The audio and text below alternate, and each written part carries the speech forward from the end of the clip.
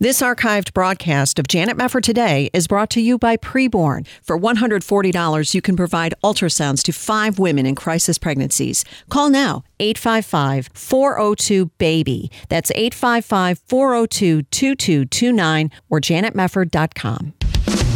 This is Janet Mefford Today. Our confidence is in Christ alone. Are we going to stand with God come what may? If the Word of God says it, I believe it. And that's the way it is. And now, here is Janet Mefford. Welcome, everybody. Great to have you with us. What happens when the church becomes just like the world? Well, it's a relevant question whose importance was highlighted just recently by the actions of the Church of England. The church's bishops, as you might recall, put out some guidance that said sexual relationships outside heterosexual marriage are regarded as falling short of God's purpose for human beings, and that people in gay or straight civil partnerships should be sexually abstinent. But it didn't last long. As The Guardian reported, the Archbishops of Canterbury and York apologized over that statement issued by Church of England bishops, which declared that only married heterosexuals should have sex. Justin Welby and John Sentamu said they took responsibility for releasing the statement, which they said jeopardized trust. And they added, "We are very sorry and recognize the division and hurt this has caused."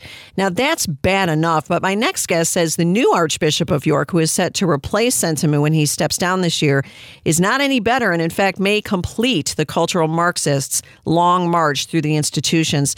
So we're going to get some thoughts on this now from the Reverend Melvin Tinker, an international speaker, author, and senior minister of St. John Newland Hall in the UK, and his latest book is Veiled in Flesh. Reverend Tinker, welcome back to the show. It's so great to have you with us again.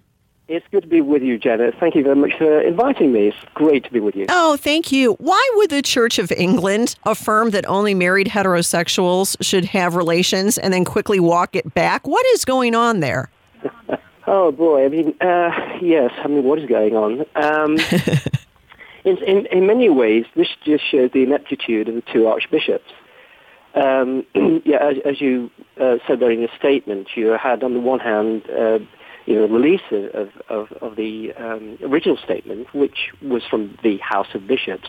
And all that was doing was simply affirming the official position of the Church of England, which is the position of the Bible, and so on, that, sex is for marriage, heterosexual marriage. Right. And a number of years ago at Lambeth, all the bishops in the Anglican Communion affirmed that, which was called Lambeth 110, and that ruled out homosexual relationships. Right. And of course, many of the Americans didn't like that at all. But anyway, that's what happened. Yeah. But there's been a steady erosion, and the progressive movement has, the juggernaut has continued in the Church of England to push more and more for homosexual relationships to be accepted. The transgender agenda is now really coming to the fore as well.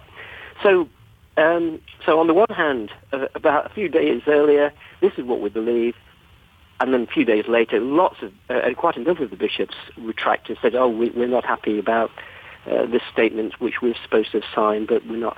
That's ineptitude anyway. Yeah. But then the two archbishops to then say, "Okay, we apologize." Now the question is, what are they apologizing for? Right? Are they apologizing for the content, or are they apologizing for the bad timing, or are they apologizing for the bad reaction? Right. And again, it's just the typical ecclesiastical fudge. They won't say, so they're trying to have the cake and eat it. But it talks about, the statement actually eroded trust. Well, surely this second statement has thrown trust out the window, because how can you trust these two guys who are so inept? Exactly. I'm speaking bluntly.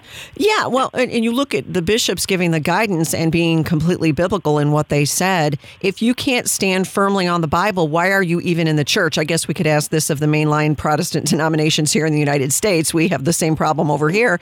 But they look ridiculous. But again, this goes back to wanting to be more like the culture than like God himself. I mean, that really seems to be the bottom line in all of this.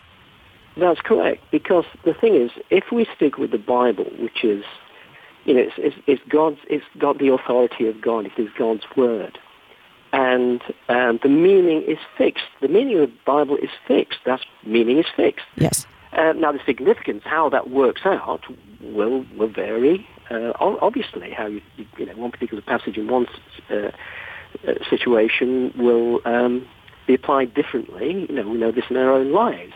God speaks to us more through one passage in one situation and a different one in another. But the meaning is still there. It's not variable. But you move away from that, then what have you got? Well, you've got nothing. You're just subject to the shifting sands of culture, and there's no stability there. No. And whereas we've got the fixed Word of God, and that's the polar star by which we can guide our lives and bring about, a good and wholesome society. Throw that away, you've got degeneration. That's what we see today. Well, you do. Well, you wrote about the appointment of this new woke Archbishop of York who's coming in, Stephen Cottrell. Can you tell us a little bit about Stephen Cottrell and why he's important? Okay, well, it's Stephen Cottrell. Cottrell, okay. Americanizing it, yeah. Sorry. I know you do. That's okay. we do the same over here with your... Stephen Cottrell. Now, the interesting thing, Stephen Cottrell is being appointed to the second highest position in the Church of England and one of the most influential positions in the Anglican Communion. Okay? He hasn't even got a degree in theology, believe it or not. He has not got a degree in theology. His degree, initial degree, was in media studies at a third grade college in London. Oh, good grief! It wasn't even a proper university. I know it sounds snobby, but I'm not being. It's just a fact. Yeah. And he got a certificate in theology from St. Stephen's House in Oxford, which is an Anglo-Catholic place. So he's got a man who's got no degree in theology in this position. But nonetheless, he's got a degree in media studies. Now, that's interesting, I think, because, again, this shows where things are going. I was more concerned with packaging rather than with content, presentation rather than substance. Yes. And so in that sense, he's ideal. But he is certainly very, very progressive. And in one sense, he's a brilliant appointment for the progressives. Because on the one hand, he claims to be an evangelist, and he was founder of what's called the College of Evangelists. But it seems to me, and he's got the gift of the gab, as we say, he can talk a good game. But it seems to me that if you're going to be an evangelist, you ought to know what the evangel is. It might be a good thing, yeah. Certainly Cottrell does not believe the gospel. Simple as that. What the evangel is. Wow. He says the gospel is about what it means to be made in God's image. Well, that's not the gospel. No. No, that's not the good news. That's just kind of a basic fact. And what happened after we were created in God's image? We fell into sin. Exactly. The good news is redemption and being remade into the image of the Lord Jesus Christ. So that comes through repentance and believing in his atoning death, which Cottrell doesn't believe in anyway. Sure. So on the one hand, he's theologically liberal, and there's no question about that. And with that, of course, comes in its wake liberal views on issues of morality. And he's very, very pro same-sex marriage. That is what he will be pushing for and is pushing for.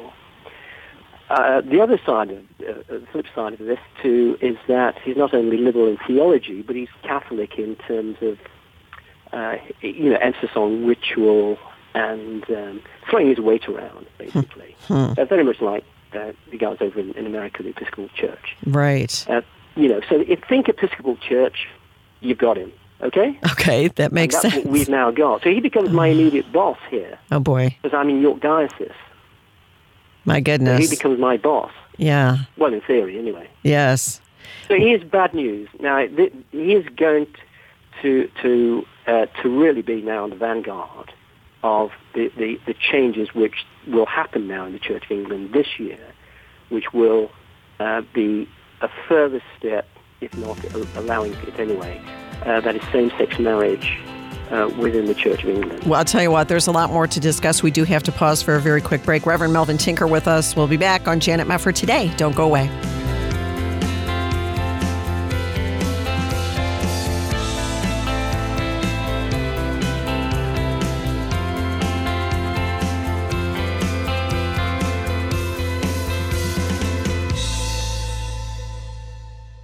Janet Mefford Today is proud to partner with Preborn to help save babies' lives. Well, my name is Dan Steiner, and I'm the president of Preborn. Ultrasound truly is a game changer. When a mom comes into a pregnancy center under pressure to abort her child, perhaps the dad's gone, perhaps her mother is pressuring her. Most of the time in her heart she doesn't want to abort, but what she needs is something that will give her the strength to choose life against the pressures that are forcing her to consider abortion.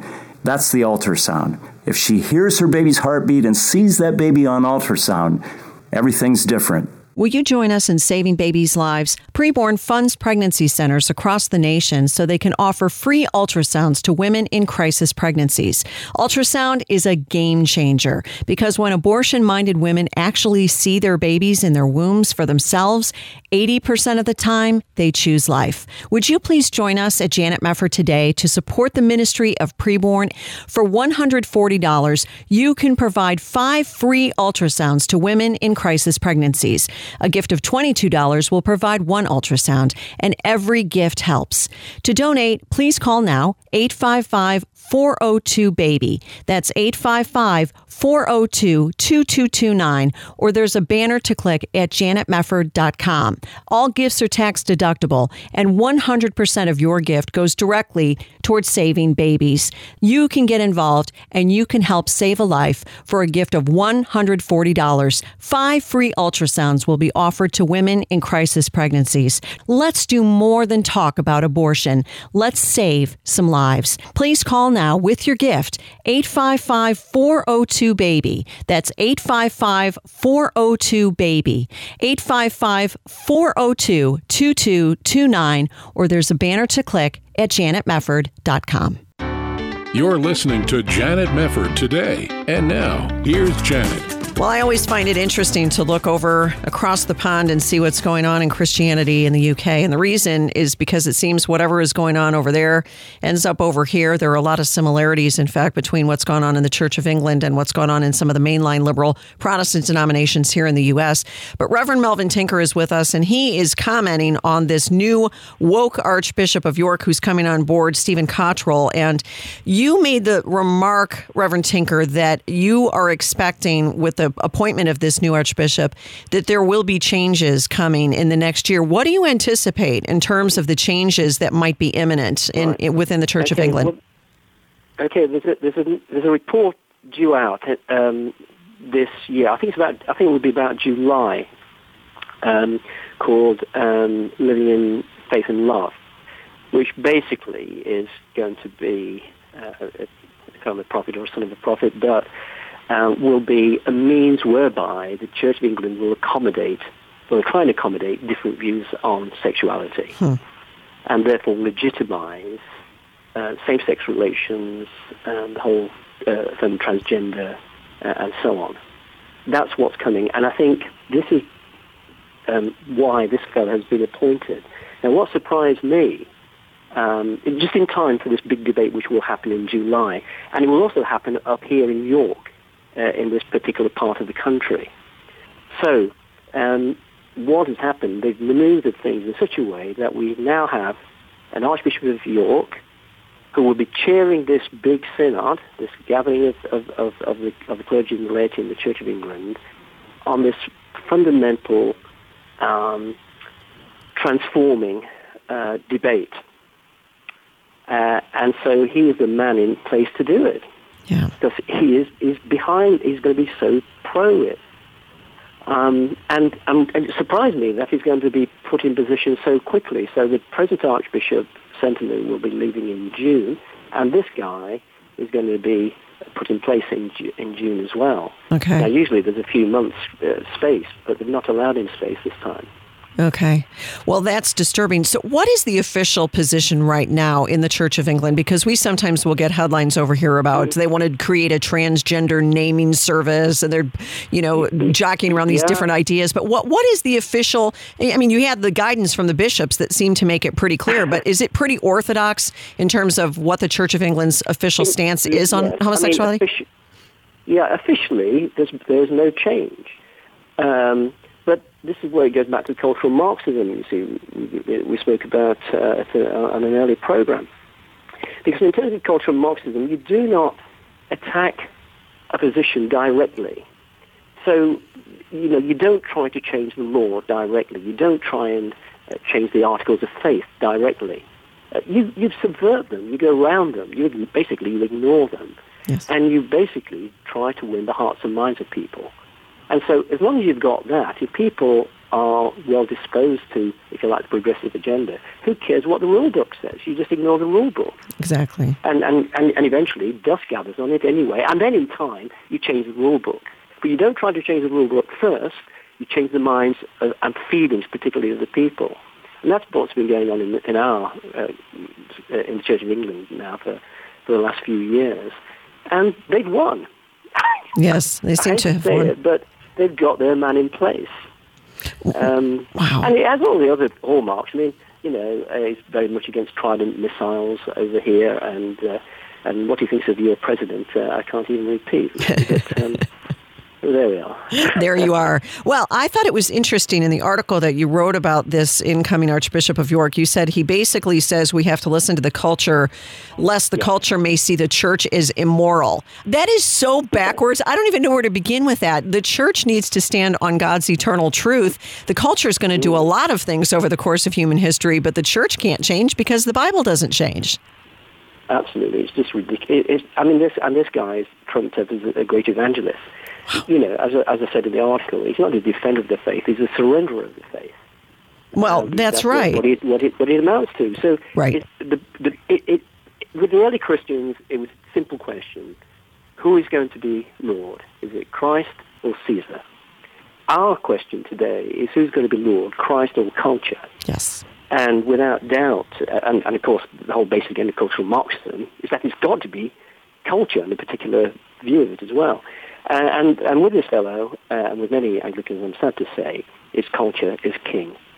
It seems that way. And as one fellow dean once said, if you marry, if you marry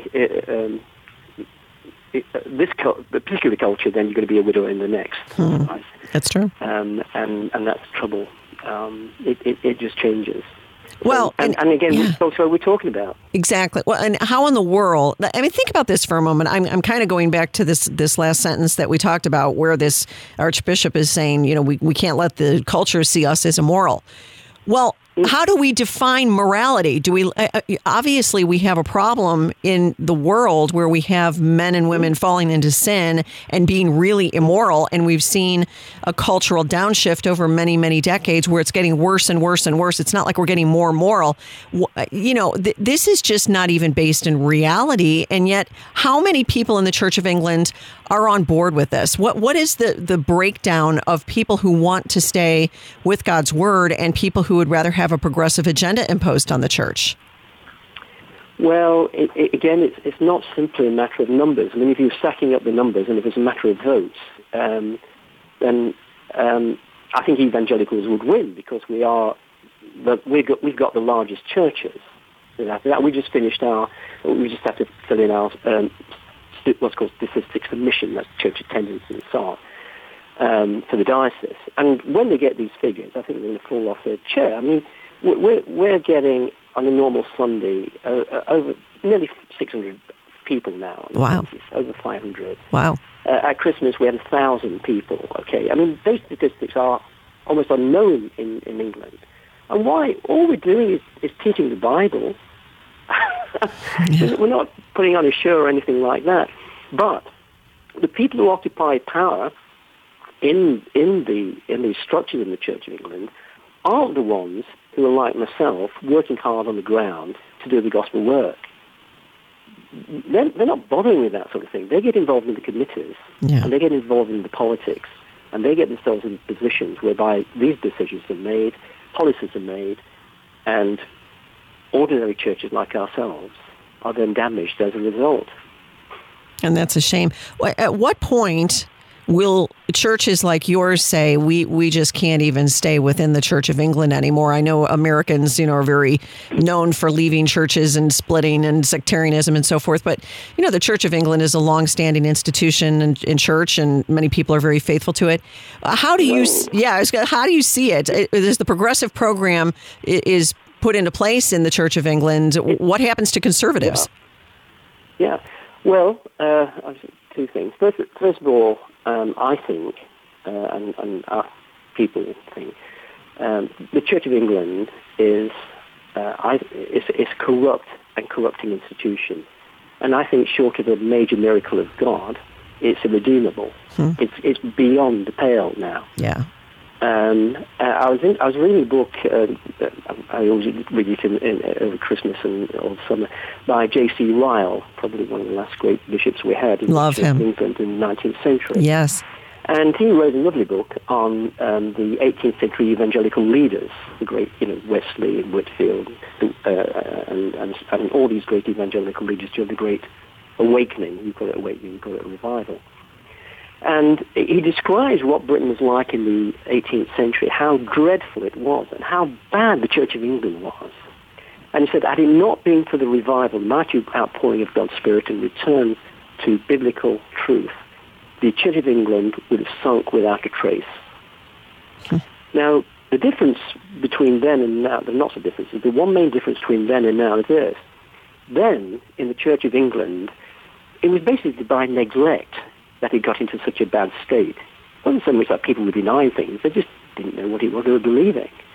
But basically, they believed in the God of the Bible, okay?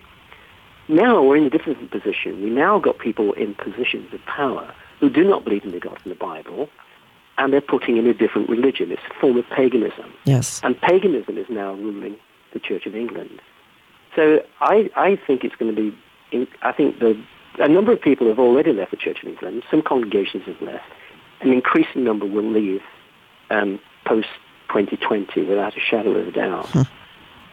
Well, I can't blame them. Just pointing to, I think one of the things that I found so disappointing, I don't know what it's like over there, but I can think, well, there's myself and two other people I know who have publicly spoken out against disappointment.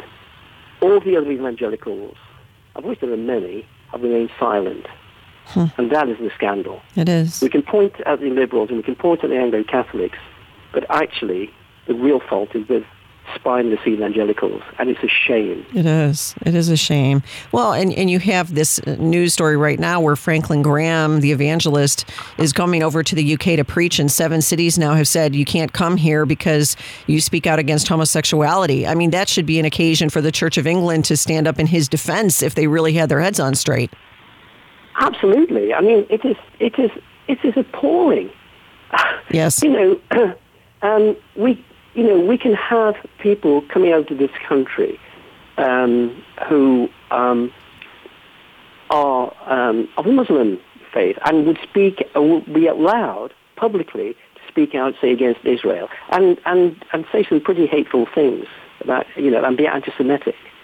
And that's okay. Franklin Graham comes over here to preach the gospel, and because he's not politically correct, according to the gay lobby and the others, many of the left, he's not allowed to speak. It's crazy. Well, Reverend Melvin Tinker, glad you are keeping the faith. Reverend Tinker, thank you so much for being with us, and we'll be back on Janet Mefford Today.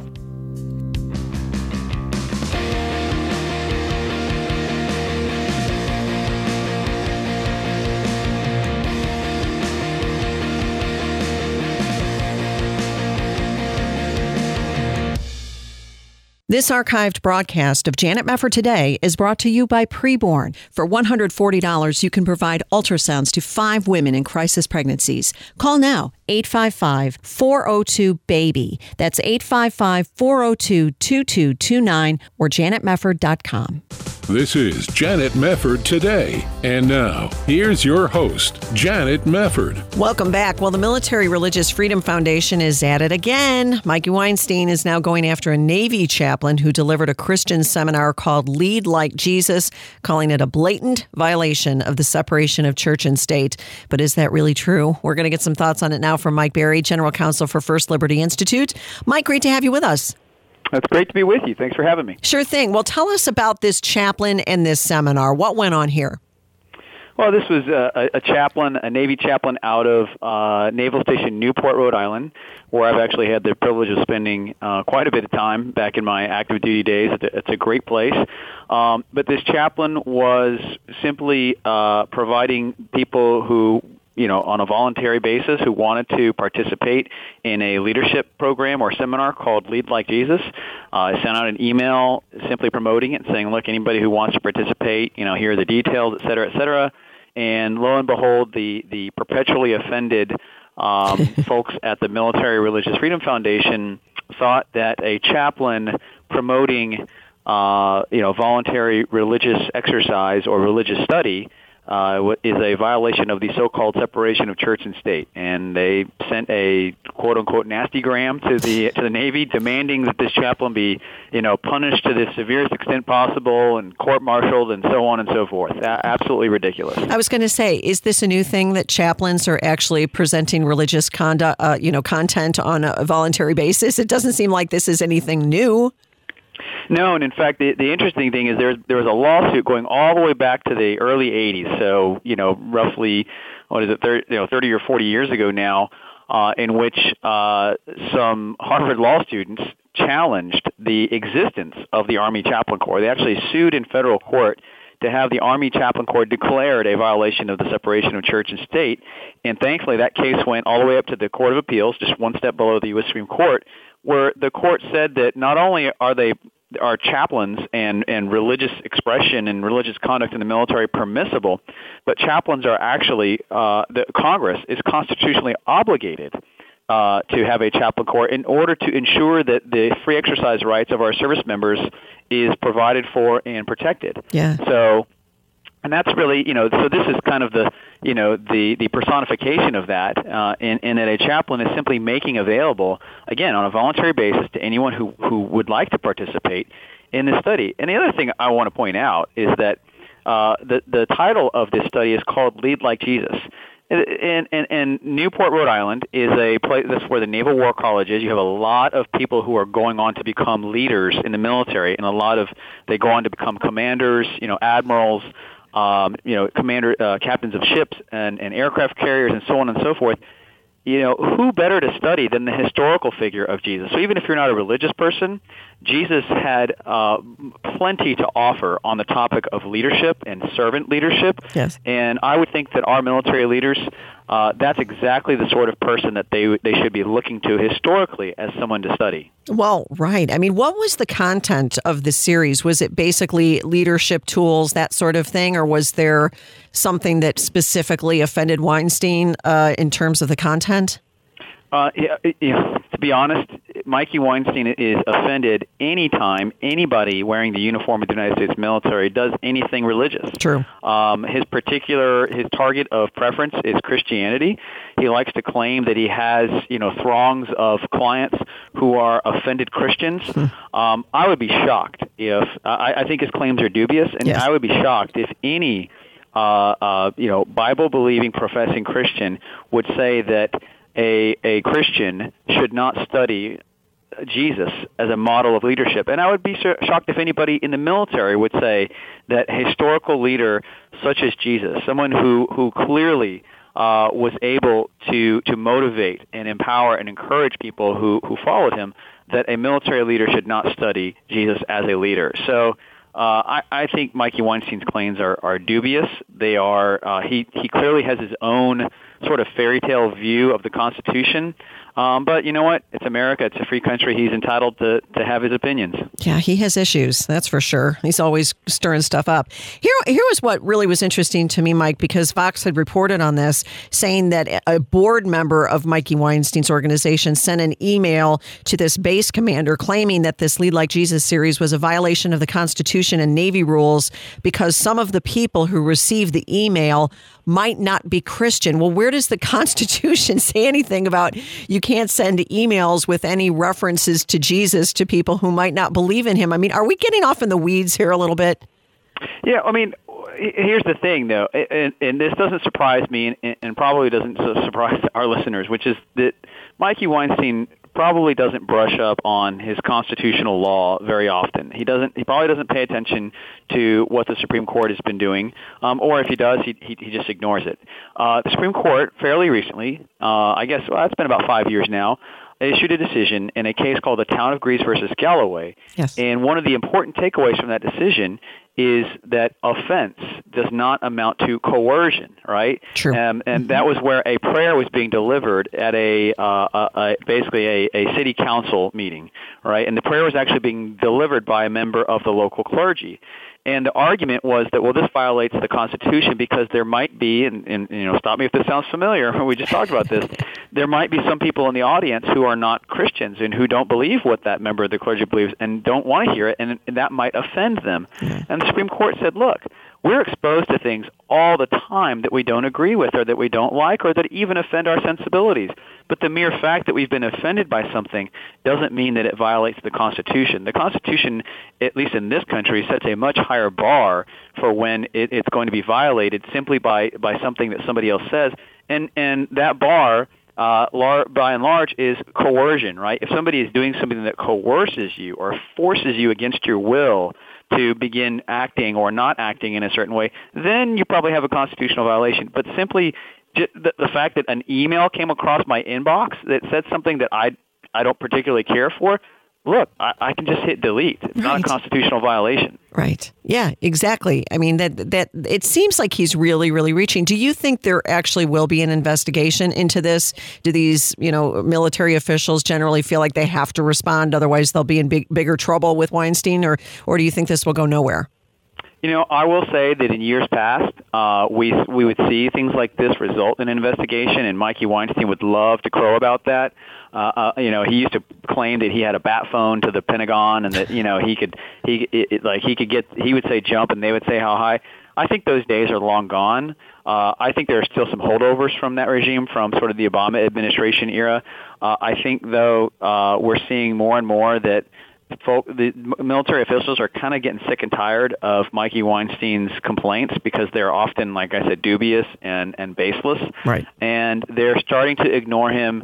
And I expect that they will respond politely to him, but basically saying, look, there's no there.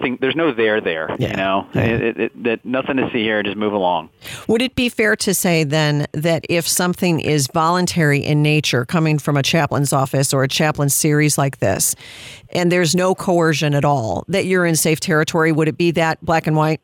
Oh, absolutely. Yeah. And look, that goes for even non-chaplains. Okay. Right. If a commander simply says, hey, I have a Bible study at my house on Wednesday night or whatever, we're watching I'm trying to think of what the latest, Christian movie is or whatever, right? Yeah.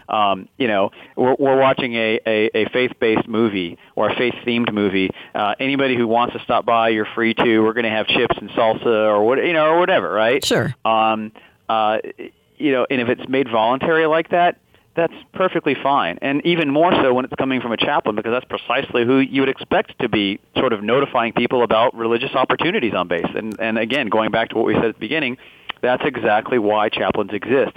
They're there to provide for religious expression, religious conduct, and make sure that our brave men and women who are serving in uniform, who are often taken far away from their hometowns where they can't just get in the car or walk down to their local place of worship on a Sunday morning or a Saturday morning or whatever the case might be, that they still have a way to do that, and that's what chaplains do. And that's what this chaplain was doing here, so good on him. Yeah, for sure. Well, Mike Berry from First Liberty Institute, check them out at firstliberty.org. Mike, thanks so much. Always good to have you here. Thanks for having me. All right, you bet. We'll be back on Janet Mefford Today.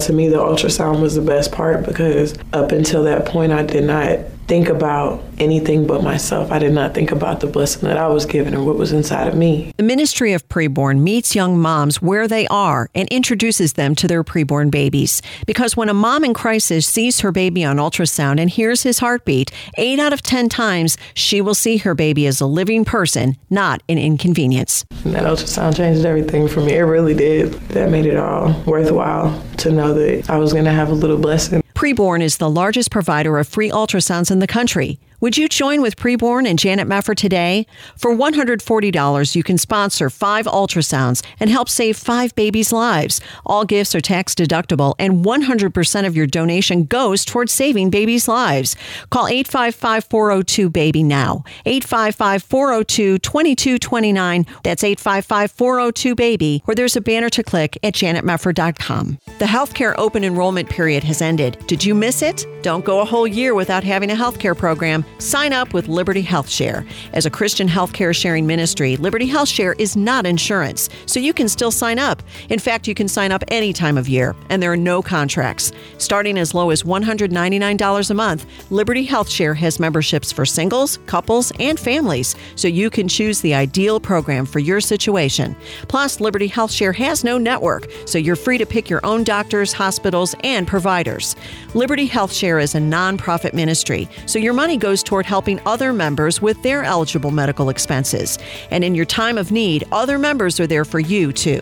You can feel good knowing you're part of a community of like-minded individuals who understand the importance of people coming together to bear one another's burdens. Go to libertyhealthshare.org/JMT for more information. libertyhealthshare.org/JMT. You're listening to Janet Mefford Today. And now, here's Janet. Boy, Tuesday and Wednesday, not so good for Speaker Nancy Pelosi. Unbelievable. Well, the acquittal came. Chief Justice John Roberts read the vote totals during the Senate session yesterday. Listen to cut 1. The presiding officer directs judgment to be entered in accordance with the judgment of the Senate as follows. The Senate, having tried Donald John Trump, President of the United States, upon 2 articles of impeachment exhibited against him by the House of Representatives, and 2/3 of the senators present not having found him guilty of the charges contained therein, it is therefore ordered and adjudged that the said Donald John Trump be, and he is hereby, acquitted of the charges in said articles. All right, cue all of the memes of the screaming leftists who were on their knees during the Women's March and screaming at the sky, because that's basically what was going on. They knew it was going to happen. They knew that the Senate, controlled by the Republicans, Mitt Romney notwithstanding, were never going to remove President Trump from office over what was a blatantly political hit job from beginning to end. You can't continually use your resistance momentum to launch attack after attack after attack after attack, and as each attack falls apart, you move on to the next one. Anybody can see through this. Little kids can see through this. It's not something that really is escaping the notice or the intelligence of the American people. Now, I liked what Senate Majority Leader Mitch McConnell had to say. He actually had a number of good things to say. I just want to play this for you. Listen to cut 2. The architects of this impeachment claimed they were defending norms and traditions. In reality, it was an assault on both. First, the House attacked its own precedents on fairness and due process, and by rushing to use the impeachment power as a political weapon of first resort. Then their articles attacked the office of the presidency. Then they attacked the Senate and called us treacherous. Then the far left tried to impugn the Chief Justice for remaining neutral during the trial. And now, for the final act, the Speaker of the House is trying to steal the Senate's sole power to render a verdict. Speaker says she will just refuse to accept this acquittal. Speaker of the House says she refuses to accept this acquittal. Whatever that means. Perhaps she will tear up the verdict like she tore up the State of the Union address. Oh, very well said. Very well said. Isn't it funny, though, because the left is the side of the aisle that is constantly yelling and screaming about Trump being a dictator in waiting, and he's like Hitler or Mussolini or whatever insult they want to hurl at him on any given day. Who's acting like an insane dictator now? This woman is unhinged. Unhinged. And I'm not just saying unhinged from a moral point of view, which I believe clearly she is, but to stand behind the President of the United States and stand next to the Vice President of the United States during the State of the Union address and rip up the State of the Union address in front of everybody on TV. What exactly were you trying to accomplish, Speaker Pelosi?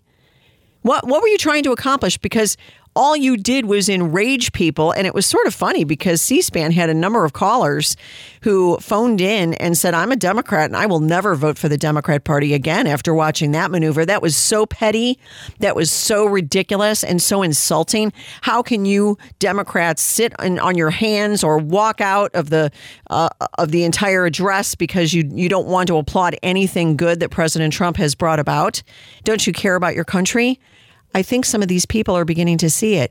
It isn't about the success of the country. It isn't about low unemployment. It isn't about these military heroes who were honored. It wasn't about Rush Limbaugh, who in stage 4 advanced lung cancer was honored with the Presidential Medal of Freedom. And you had Whoopi Goldberg on The View talking about, I thought this was supposed to be for people who do stuff.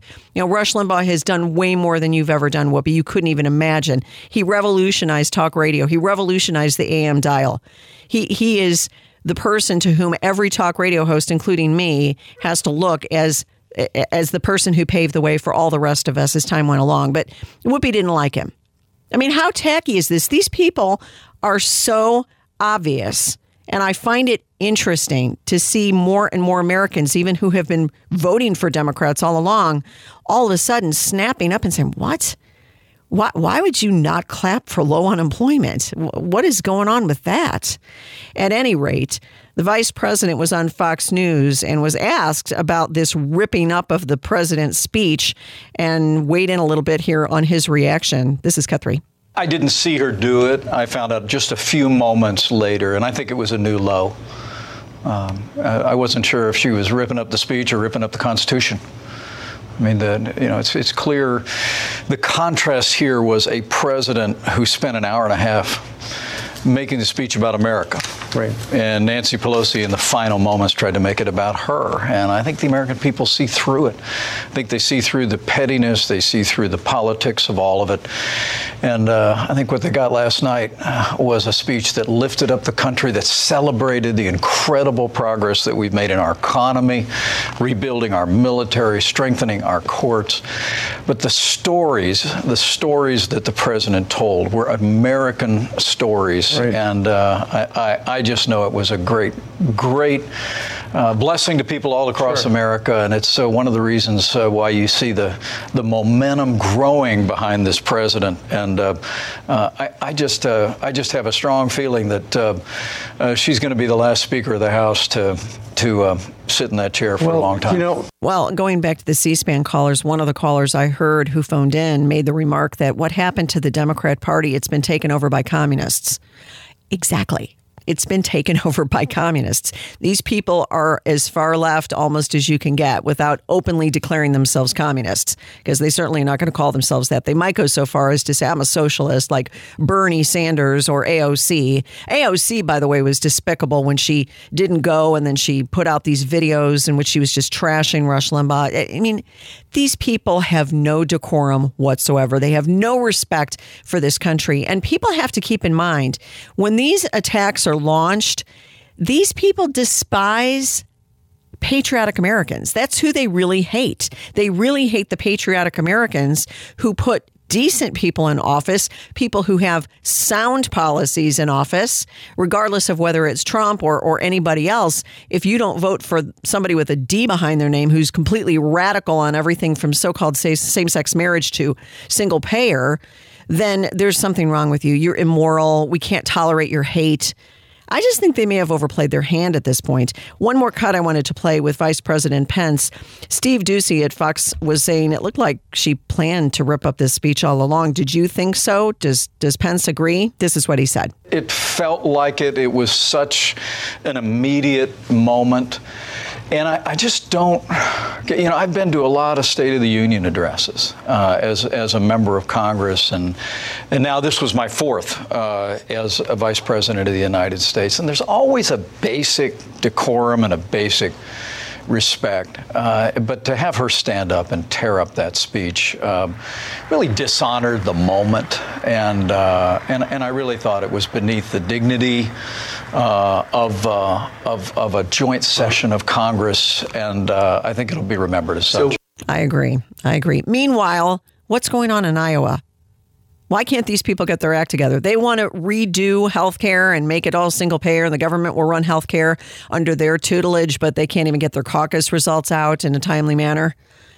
These people are off the rails. Now, here's what's interesting. There was a Gallup poll that came out this week showing record high approval numbers for Trump and also the GOP. So it really does look like these impeachment proceedings are backfiring big time for Democrats. This is the thing. There was no there to begin with.